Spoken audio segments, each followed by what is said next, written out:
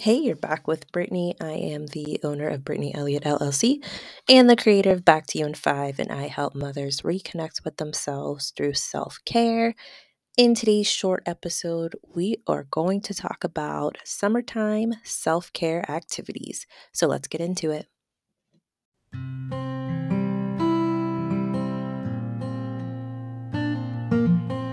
Self care is the protection of your happiness and well being. You may be in the process of adjusting your self care routine or starting a new one from scratch. Back to You in 5 offers a free step by step guide to creating your self care routine. Download it now at the link in the description or at backtoyouin5.com. Summertime is such a cheat code for self care because all the activities we've been doing for our self care can be done outside in most cases, which immediately maximizes our boost types because we are pairing it with our spiritual wellness.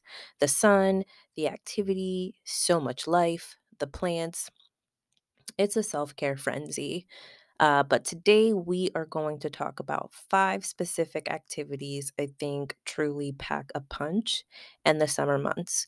So, just to take a step back a minute, remember, Back to You in 5 is built around 5 wellness points, which are referred to in the program as boost types.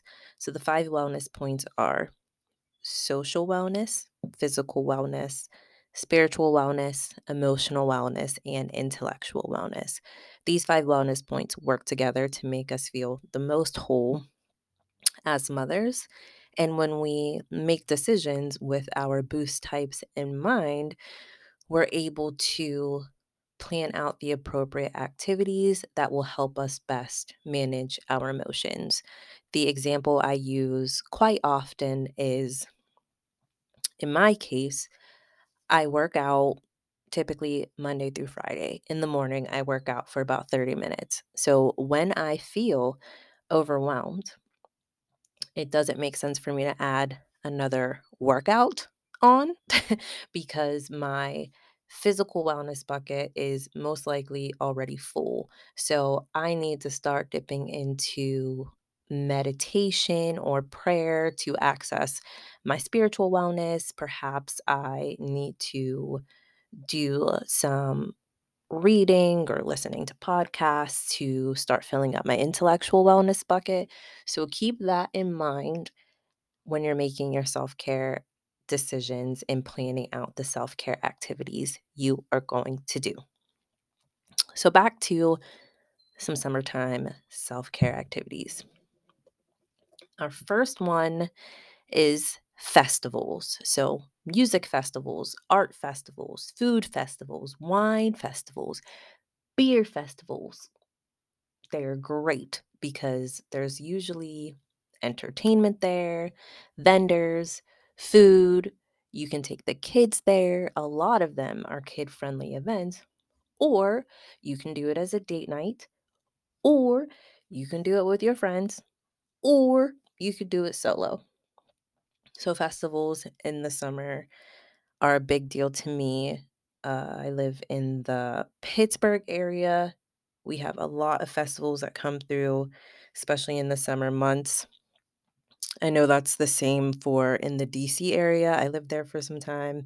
I know that's the same for Southern California. So I'm going to go ahead and assume that most states, most cities have some type of festivals going on during the summer months. Activity number 2, I call it dot dot dot in the park.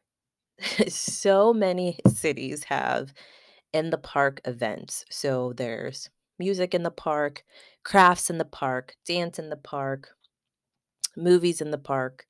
Again, great activities you can do with the entire family or just with your spouse or with your friends or with your parents. It's very versatile.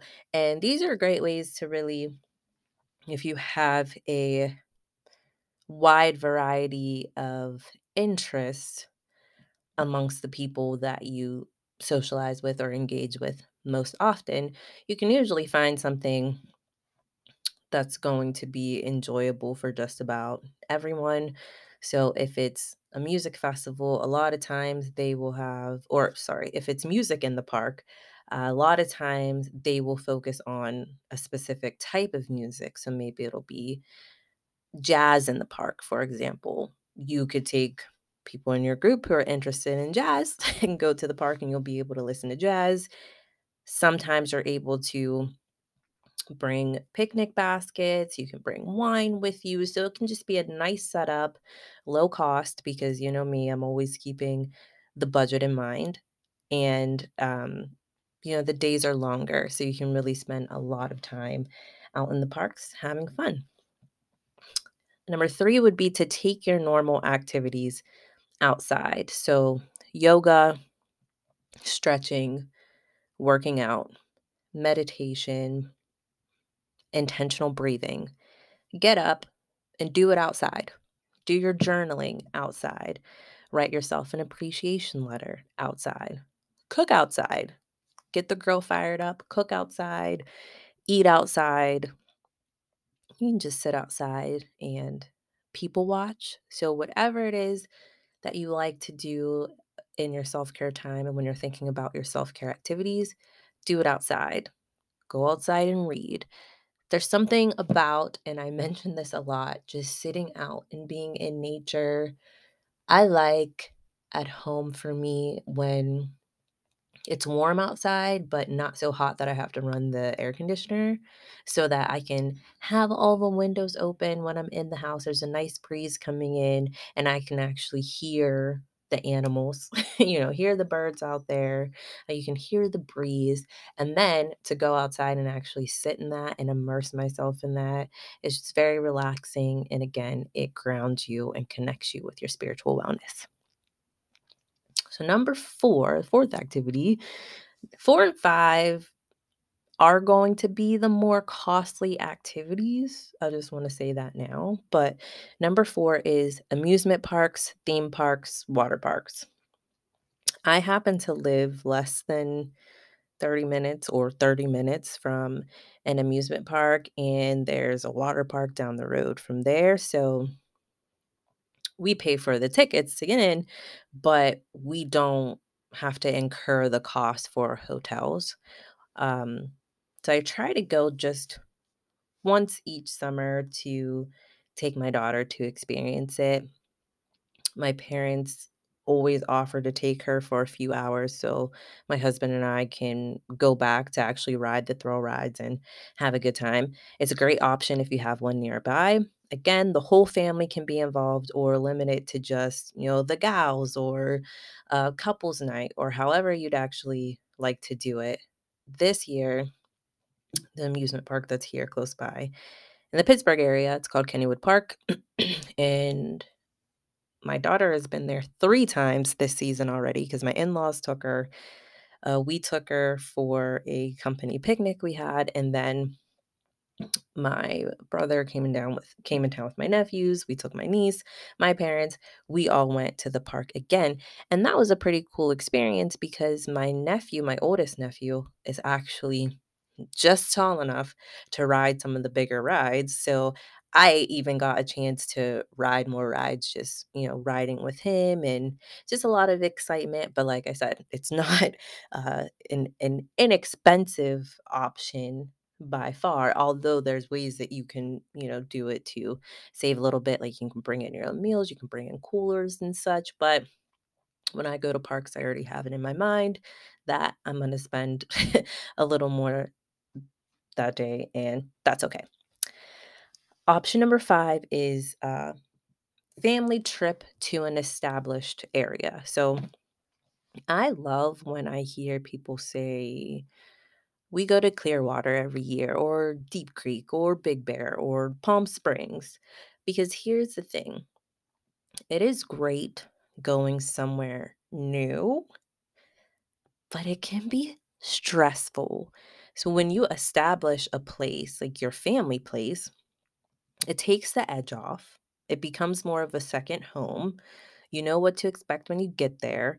The kids get used to it. You befriend like some of the locals or other people who typically travel there during the same time of year. And typically, as you get a lay of the land, the trip becomes, more affordable over time, and everything's not, "Oh, I have to do this when I'm here, I have to do that," because anything you don't get into anything that you don't get to during that trip, you typically know you'll be there next year, and it's a nice way for the kids to get comfortable. And I talked about that a bit, probably it was, don't ask me the season, but I talked about making sure when you're taking trips to it's great when you're traveling and you're trying new things and you're trying new restaurants and you're trying new food, but when you have kids, especially when they're younger, it's really nice to go places that are familiar. So you might go to a chain. So you might be, in a different state with different sites, but you still might find the Applebee's because you know your kids eat Applebee's. You know that they'll find something on the menu that they enjoy. So you don't have to worry about that experience. But if you force yourselves to go and try a new restaurant because it's new, it's different, and it's there, and then your kids have a hard time finding something to eat, you have a hard time finding something to eat, you're going to be overwhelmed and stressed out on your vacation, when family vacation is really a time for you to relax and enjoy your family and be grateful for one another and leave some of the stress behind if possible. So, just to review, it's festivals, in the park, taking your normal activities outside, amusement parks, and family trips to an established area. Just a final tip, as always, do what works best for you all the time. Search for things that bring you joy. If you're a bookworm, find a book festival. If you enjoy country line dancing, find out where that happens near you. If you love coffee, go to a coffee shop with outside seating and just sip and enjoy. Find a new trail to go and take your walk or take a little hike. Always do what feels good to you, what works best for you, and what works best for your household. I appreciate you for listening. Be safe this summer, and I will talk to you all very, very soon.